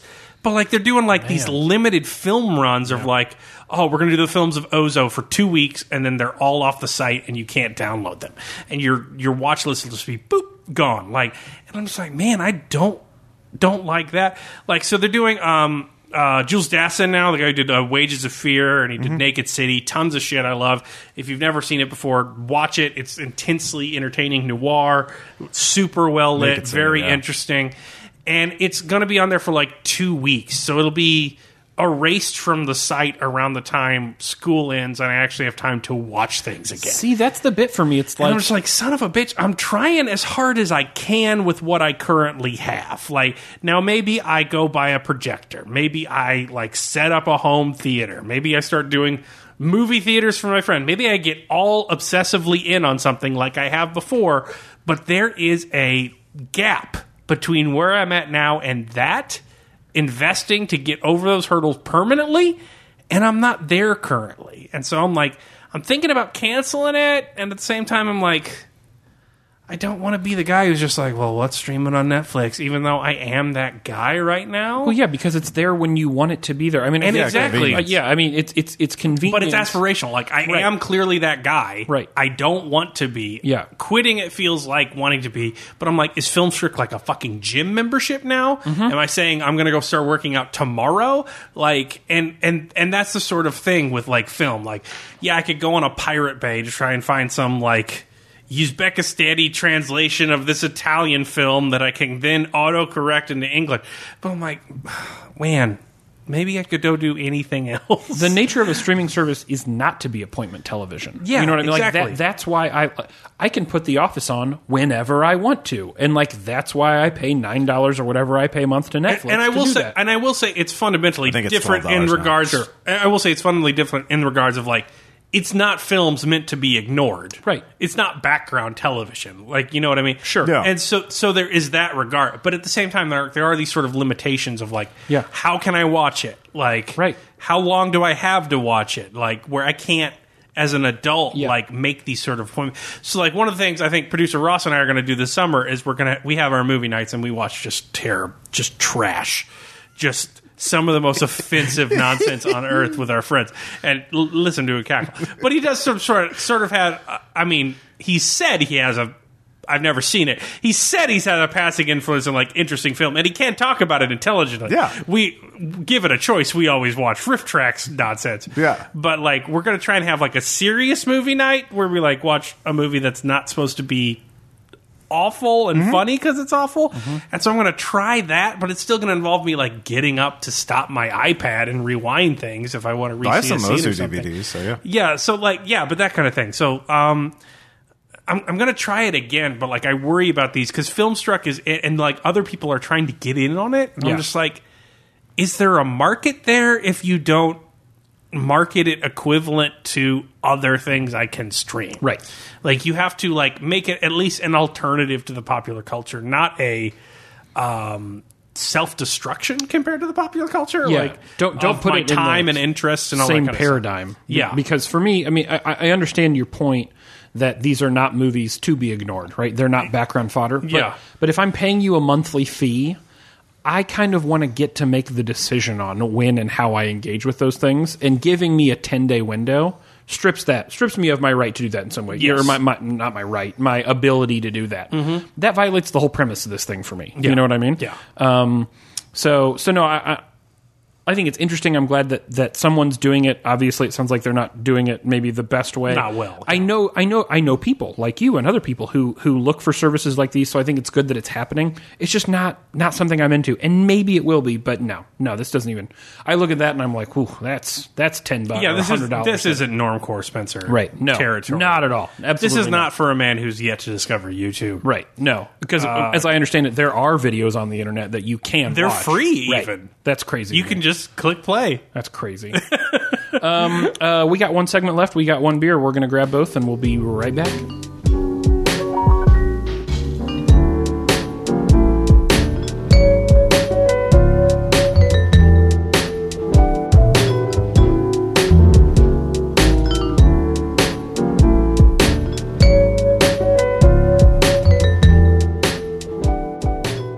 Caleb, the last beer of the day is... I don't make good choices. Right. Yeah. I think if there's a theme on my end of this podcast, it might be that. Radical mistake. So this is from Bell's Brewing. It's an Expedition Stout. It's 10.5. it's not a good beer to end a podcast with. I'll tell you that much. We'll see. Gonna have to lay on Ross's floor for a bit. There's a after couch. We record. Don't. The floor is cooler on my cheeks. Oh my god! And so I'm gonna drink it, even though it's 10.5, because I love you, the fans. Right. It's really a suffering. We've had an overwhelming amount of success. It feels. I don't like, remember where Bell's that came beers. from either. I don't know who brought that beer. I think that might have been a Bell. And that's sort of the way where we're at now, isn't it? Yeah. Like, we just drink beers that we find Yeah. swirled about our home. That's a good place to be. That is... Yeah, That's a lightsaber. That's what you expect of a Russian Imperial stout, in that it is a stout and it has the deep flavor of a stout, but it also went way too hard in the ABV, and it has a distinct, disinfecting wound aftertaste on it. Yeah. I also don't care for the texture all that much. So it's not like a Thelonious Monk. It's not an No. old Rasputin. Yeah. It's like your bog standard Russian Imperial. That's got some ashtray quality. On Yeah, the I back mean, end it's a there. Russian Imperial, yeah. I don't care for that. But that can go better as 4s and 5s, and this is just your standard 3. Yeah. If you don't like Russian Imperials, it's a hard 1, which is how Yes. Russian Imperials work. Right. Because it's going to be way too in your face. an acquired taste. Yes, definitely. A middling Russian Imperial is a 4, and a average Russian Imperial for someone who doesn't like Russian Imperials is a 0. So, yeah. Right. Yeah. It's an offense. Yes. Hey, we're in a Drunk Enough, and this time, so I was thinking a lot about, really spawned by two things. So a number of people added me today that Batman the Animated Series is getting a board game, and it will be at Gen Con, and that means that I will be finding the Batman the Animated Series board game at Gen Con, and that's all I'm doing. Raise your hand if you've started saving up to blow money at Gen Con yet. Right. Yeah. Because my hand's the only one up, but Well, right. I'm okay with that. Yeah. I have. All of the, I'm just going to buy 11, I'll have 11 Batman the Animated Series games. We may have made an entire budget at my house to just blow on board games come August. So And it got me thinking about Batman the Animated Series, and that's timely because the other evening, Brandy was gone for a week. She was in San Diego getting some awards from the Boys and Girls Club because she's incredible, and that's what she does. like super incredible. Super incredible. And so I was at home looking for stuff to watch, and I'm pretty sure on Amazon they had the Batman Beyond Return of the Joker, like the hour and 10-minute film. And I watched it. I'm sure I'd seen it, but I didn't remember it. And I fucking loved it because, of course, I did. Because Batman Beyond is often forgotten about as like a really quality cartoon. Really, like a follow-up to Batman the Animated Series was going to be hard any way you sliced it because it's perfect. And Batman Beyond gets real damn close. It was an American anime. It was as adult. Totally. It's as adult as animation could get. Yeah. At that time in animation history, like really pushed the envelope. Yeah. In a lot of ways. And so the last couple of days then have been kind of like me musing on the importance of Batman the Animated Series for me, capped by this thing at Gen Con today. And so it's very topical, the vortex of topics. And it got me thinking, Batman the Animated Series was like very formative for me. It's what I did when I got home from school. I read the novels associated with it, Mask of the Phantasm and all that stuff. I got really into Batman the Animated Series. And then I started thinking, is that the most formative piece of media from my childhood? Is that the thing that if I pulled out, I think would have the most significant effect on how I am now? And I'm not sure that it is, but I know that it's in the conversation. And so I wanted to explore that topic today. We spend a lot of time talking about books and television and movies and video games and music. But what's the thing that you think if you were to pull it out of your history and live in a slightly different Fringe-esque timeline, if you pulled that piece of media out, it would have the most significant impact on your person? And we can pick one piece? One piece of media. Damn. Yeah. Assume that a lot of them would have... By one piece of media, do you mean like an entire TV show or one episode from that show? TV show is fine. TV show is fine. Yeah. All Yeah. right. But I actually asked this question. Okay. Are we talking about now? Like, in which case I was going to be like, well, podcast as a genre. Right. Because, like, not genres. That's what I sustain myself on. It's Right. what I model a lot of things I do on. But, like, no, he meant one piece. Yeah. And then specifically from childhood. So, it's probably not going to be surprising for some. It's definitely not going to be surprising for all. Sorry. Mine will probably be the work of Garth Ennis, specifically Preacher. Oh. That actually is. I just thought you were going to say the Communist Manifesto. I was like, well, obviously, yeah. Okay, like I wouldn't call that popular culture. Populists, perhaps. Probably was in your household, I would think. Yeah. No. No? No. The- the only Marxist in my household. Well, thank you very much. I figured Papa Like Stokes all with Marxists. his background. Yeah. Really, the Garth Ennis stuff. Why? So specifically Preacher. So here's the thing. There's so much I get from that I didn't think was possible. Yeah. And so I'm not saying like Garth Ennis is the be all end all of comic creators or artists or anything that strident. All right. I get that it's like ridiculously sophomoric, but I follow Garth Ennis stuff like other people follow Grant Morrison stuff. Animal Man blew your head up, and so you're in with whatever fucking drug trip Grant Morrison fucking wrote that's goddamn nonsense, that's unreadable tripe. Like whatever shit he's doing for DC where Batman's a caveman or some shit like that. Like, I understand that when it's formative, you follow along like that. Right. So like there's a lot of stuff that Garth Ennis did. That's that. But Preacher for me, as an Irishman writing about America, it sort of distilled the parts of Americana that were appealing that I never got. Because I lived in, like, podunk, like, terrible, let's listen to Nelly while screaming racial slurs out of our truck and never acknowledged the irony of it.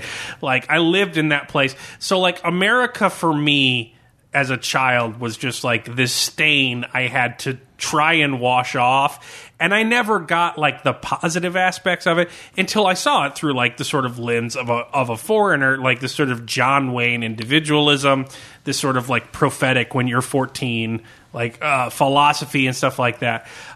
It's sort of mashed high art and low art just frenetically, like gleefully profane, with like these utterly stupid dick and butt jokes next to like these theological conversations of dumb shit while also making like an entertaining comic with like bloods and guts and stuff like that. And it's sort of this postmodern fuck it that like, I mean, if anything, I've probably lived my whole life based off of in terms of like everything I've created. It's pretty much a postmodern fuck it. That's only when my art became successful and I was like, yeah, it's a role-playing game. Fuck it. Like, I don't care that nobody would read it in my workshop anymore. I used to, and that's when I wrote one short story a semester and called it profound. Like, so fuck it. Like, that's where I get it. And then lastly, like, I was very clearly an agnostic for the majority of my life, in that I had questions about faith that I couldn't answer with just faith screamed louder at me. Right. But I never wanted to say anything bad about people who did because I didn't want to be, that controversial. I didn't want to offend them. I wanted to give them the respect they would give me and my beliefs. So I said I didn't know what it was and that was kind of stuff. And that's an attitude that bit me in the ass way hard later in life.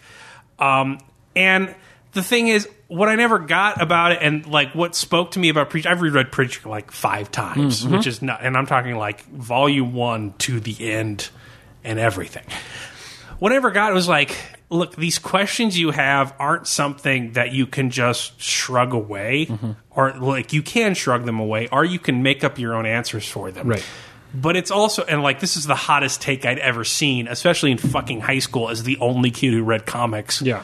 In a class of 500 people, right. was that you have a right to be pissed off about these questions. Like, the fact that you're answering this, right. but you're still suspected to sort of, like, give some sort of obsequence and, like, honor to the people that force you to ask these questions, that's not a shrugging situation. That's a fuck you situation. And, like, that sort of mesodeism as a concept that, like, an opinion a human being could have, regardless of whether you hold it or not, like, really drove me forward. So I know it's kind of absurd. It's very much Chuck Palahniuk, like, I learned who I was with Fight Club bullshit. But it's like, not Chuck Palahniuk, which is important. It's not, and I did evolve beyond. Like, I read Preacher, and then I get really into Andrew Wyeth paintings, and I learned who Bill Hicks was, and I watched a bunch of old Ford Westerns, and like, it expanded a world of mature art for me. Sure. And it gave me a sort of bridge from this sort of comic book art that I'd had since I was 4. Yeah. And I think I needed that. I don't think I would have had that stepping zone otherwise. I think I'd be like the sort of nerd that's just like, Star Wars is the be-all, end-all. Let's stop there. There's a light side and a dark side. Yeah. Let's never complicate things without, like, Preacher. Because, like, I remember the first time I read it when Cassidy betrays Jesse, and then they have the fight at the end of, like, true hatred as only best friends can feel, and like I hated it like for years. I was so pissed. Like, Preacher was trash. They really didn't stick the landing. Like, they just ran out of ideas. And now I'm just like, that's the smartest choice you could have made there. That's why it's like a classic in comic books, and it's not The Boys or whatever dick joke Garth Ennis is putting out nowadays. Like, so like I think it's a bridge for me. I think without that bridge, I'm on a different path. That's the right way of thinking about it. That's what I was looking for. My first inclination was to say video games, because I spent a lot of time with video games. Well, you can't up. Just pick a video game. Yeah. Right. That's not the rules you gave me. Yeah. So I was going to pick like Super Mario World for the SNES, or even Tony Hawk's Pro Skater. Like, those were it was just a lot of time, and so in some ways, just by the value of where I spent hours, a more scientific analysis. Those things just sheer mass. Win. I mean, I probably have, and a conservative estimate, 7 to 8 million hours in Tony Hawk Pro Skater 3. You know what I mean? What'd you listen to? What was your favorite song off the first soundtrack? Well, so what I did actually is I would listen to Tony Hawk, and I would play Tony Hawk, and then I actually burned a Tony Hawk CD to listen to while I was playing Tony Hawk. You could change it in the menu, man. I know, but I just got very tired of the same Tony Hawk songs because I listened to them all the time. And so I would listen to 99 Left Balloons and Tenacious D a lot while I was playing Tony Hawk. All right, I guess that's acceptable. Yeah. I was a Sergeant Baker man myself. None of those deep things into the Primus really made it. And so I've talked a lot about Ghostbusters, and today I'm going to talk about not just why I love Ghostbusters, but why Ghostbusters was formative, which is probably the most robust explanation of anything I've ever given regarding Ghostbusters. Was my pick. Yeah. But, like, I was not going to pick it because I can't imagine a world in which I deviated off of Ghostbusters. Right. Like, part of me believes that I would have found Ghostbusters were it not presented to me as the Holy Grail, which my father, as a good man, did. That's right. As a good father and husband, he did present Ghostbusters to me as the pinnacle of cultural achievement. Right. And good for him. But I can't picture a world without it. Whereas I could see that sort of crossroads at Preacher. Sure. What's that crossroads for you without Ghostbusters? Ooh, dramatic pause. Fraught with meaning. Maybe that's a good question. Probably The Great Gatsby. Okay. Wait, that's the alternative to Ghostbusters? No, I'm just thinking, is there something else that I can look at? And I say, if I assume I was going to find Ghostbusters, what's the next thing for me that sends me on a path, right? What were you going to say about Ghostbusters? Because your interpretation being different doesn't mean mine is superior. So Ghostbusters. Okay, a couple of things. One, Ghostbusters was... the first time I saw Ghostbusters, the wit and humor was ostensibly far beyond that. It's entirely lost upon you. Right. Yeah. But that doesn't... It's Talmudic. Yes. You have to restudy it as you get older. But the older you get, at no point, at least for me, did the Ghostbusters humor fall off the bandwagon. So even when I went through phases where I thought like Dodgeball and Old School were hysterical, Ghostbusters was still only getting funnier in the background. Mm-hmm. And so for me, one of the ways in which Ghostbusters was formative is Ghostbusters gave me a lot of different ways to look at what I think peak humor is. And I think slapstick can be funny.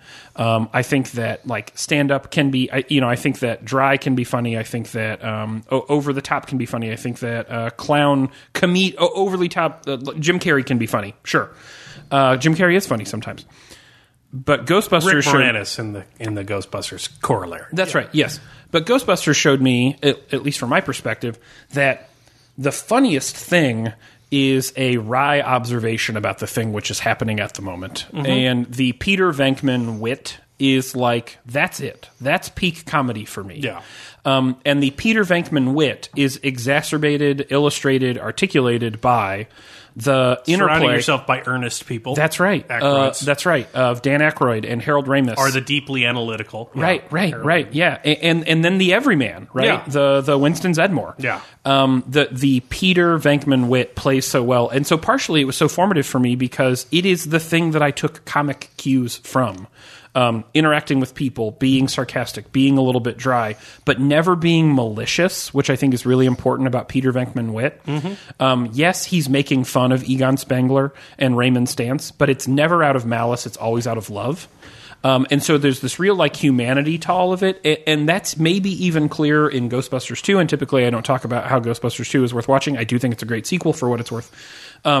But they have such great moments as people acting like a family that are underscored by Peter Venkman kind of being a dry asshole. But he's not being an asshole. He's just being dry and real. It teaches you comedic balance. That's right. All right. So it's formative in that way. The other way in which it's formative, and I've thought a lot about this, like why the fuck did I go to grad school outside of just convenience? It was there and I literally had no other plan. Ghostbusters, I think, was... It's definitely my reason. Yeah. Hey, I'm kind of confused. Other people had... Yeah, you're the weird one. Yeah. So that's the primary reason, I think. But I was always interested in academic endeavors, even though a couple of semesters of college would tell you otherwise. I was at least always interested in learning more stuff, in being curious. Yeah. And... Ghostbusters is, I think, the first film that I watched, and to this day remains one of the few films that celebrates the practical value of the search for knowledge. Those are smart people who are still relatable, extraordinarily smart people, who are still interestingly relatable, who believe in the value of studying things and learning stuff. And yeah, they turn it into proton packs so they can catch ghosts. But they're doing it because they believe that it serves a greater purpose. And something about the way in which it just approached the idea of knowledge was always very meaningful to me. I liked that perspective on, no, it's good to want to be smart. Yeah. Smart people do good things. And, especially though as are seldom appreciated for it. That's exactly until right. such a time as they are needed. That's exactly right. Yeah. And especially, so I'm born in 86, but, I really grow up and interact with media in a meaningful way starting in the early 90s. We get into the 90s and smart kids are just nerds. You know what I mean? We have lost our cultural approval of smart in the same way. Because in the 80s, the nerd could still end up being the hero at the end of all things. In the 90s, we were pretty sure the hero was Freddie Prinze Jr. Well, the nerd was invisible. That's right. Yeah. And so the nerd was not winning the day. The nerd was comedic relief. And so Ghostbusters stood alone as compared to a lot of the media I was watching, where it was, no, you want to go be like this. You know what I mean? So, and not that I feel ostracized or marginalized because I was a little bit nerdy and because I liked weird stuff like debate and all that crap. No, we won. Right. To be clear. I never felt amongst that way. The culture word, nerd wins. Yeah. I never felt like I was losing or I was in a bad way because of that stuff. So it's not like Ghostbusters made me feel okay about it. Yeah. And I didn't otherwise feel okay about it. It was just it was nice to see a cool appropriation of the whole thing, frankly. Because I was just not getting that in much of the media that I was looking at in a formative period for me. And so both in the way that it kind of helped me understand what I perceive of as the premier type of comedy, which is my mode of interaction with humans now. I mean, being dry, or making puns. And because it made me appreciate a thing that I then dedicated the bulk of what has now been 32 years to, in kind of an interesting way, I can't understand my life without that text. Yeah. Ross? Interesting. I'll give the two runners up, I guess. Yeah. One would be Monty Python and the Holy Grail, because I can still to this day remember how hard I was laughing just at the intro titles. Yes. And so that was that's formative for me, but I was when my dad showed it to me, I got the sensation that he was letting me in on something. Yes. Yeah. And I wasn't quite sure. I wasn't supposed to be on it, so but I didn't get most of it until later. Oh, I loved it. I like just they're talking about my sister was bitten by a moose. Like, I mean, I just couldn't breathe. Another one would be actually the original Night of the Living Dead, because that was the first horror movie, the first movie I can remember seeing where the good guys don't win. And at that point, I didn't know that could happen. That was allowed. And like, that was something for like, am I supposed to see this? Right. But my real choice would actually, I mean, to everyone's surprise, obviously, it would be Mystery Science Theater 3000. So, interesting. Yes. That would, The definitive Peyton aesthetic. There's the so laugh. Good. Yeah, it's really good. Space Mutiny. Yeah. I mean, I don't know if I have to go into this, but it's. I mean, like they lovingly make fun of bad movies, but I mean, there's different approaches between the different hosts, but they kind of have this. Hey, we're hanging out, we're having fun.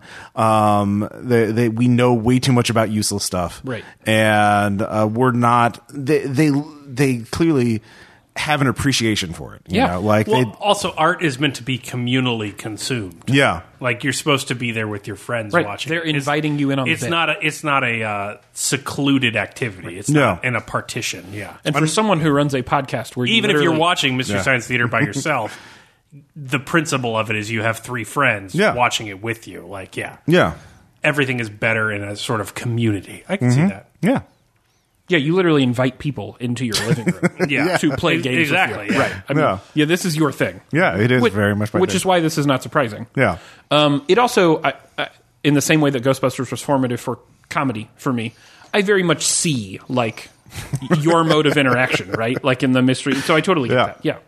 Anyways, I'd be interested also to hear in the comments after people give us a name for the Serengeti Western that we've recently written. The most important thing. Right. But second to that. Also, if anyone has Zoe Saldana and or Michael Shannon's numbers, we are going to need those because we have an opportunity for them. We pitch the idea, then we write the script. In Southern Africa, summer 2018. We get Neil Blomkamp to do it. Wait, that would make it too dark. I don't know. I mean, yeah. Maybe. Hey, if you've been listening to this, thanks so much. We really appreciate your time, your energy, your attention, all of the above. And we hope you've enjoyed even 50% of this would honestly be a big win for us. If it was more, great. Feels optimistic. Feels like you got your money or non-money's worth here, people. Okay.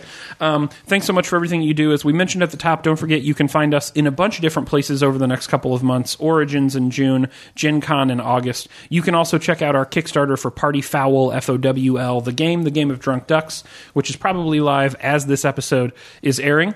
If you're not already following us on Twitter, check us out at The Mixed Six. You can also find us on Facebook. We've got a page and a group. Just search for the Mix 6 podcast, and check out our YouTube page where you can find a bunch of videos of us saying stupid shit and that have been cut together by other people far more talented than we. Thank you primarily Maddie Gibbons for that.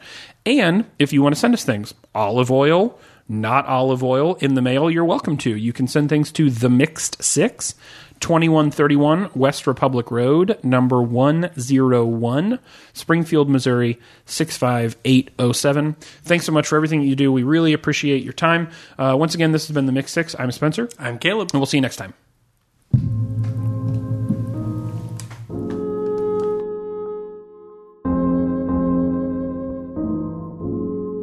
I love you, Lulu. I know you do, and that's just the trouble. It's a mistake you always made, Doc, trying to love a wild thing. You mustn't give your heart to a wild thing.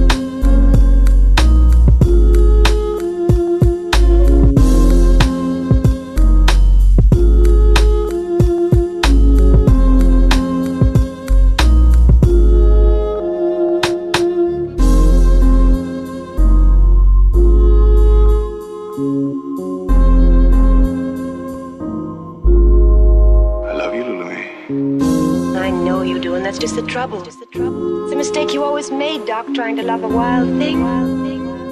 You mustn't give your heart to a wild thing.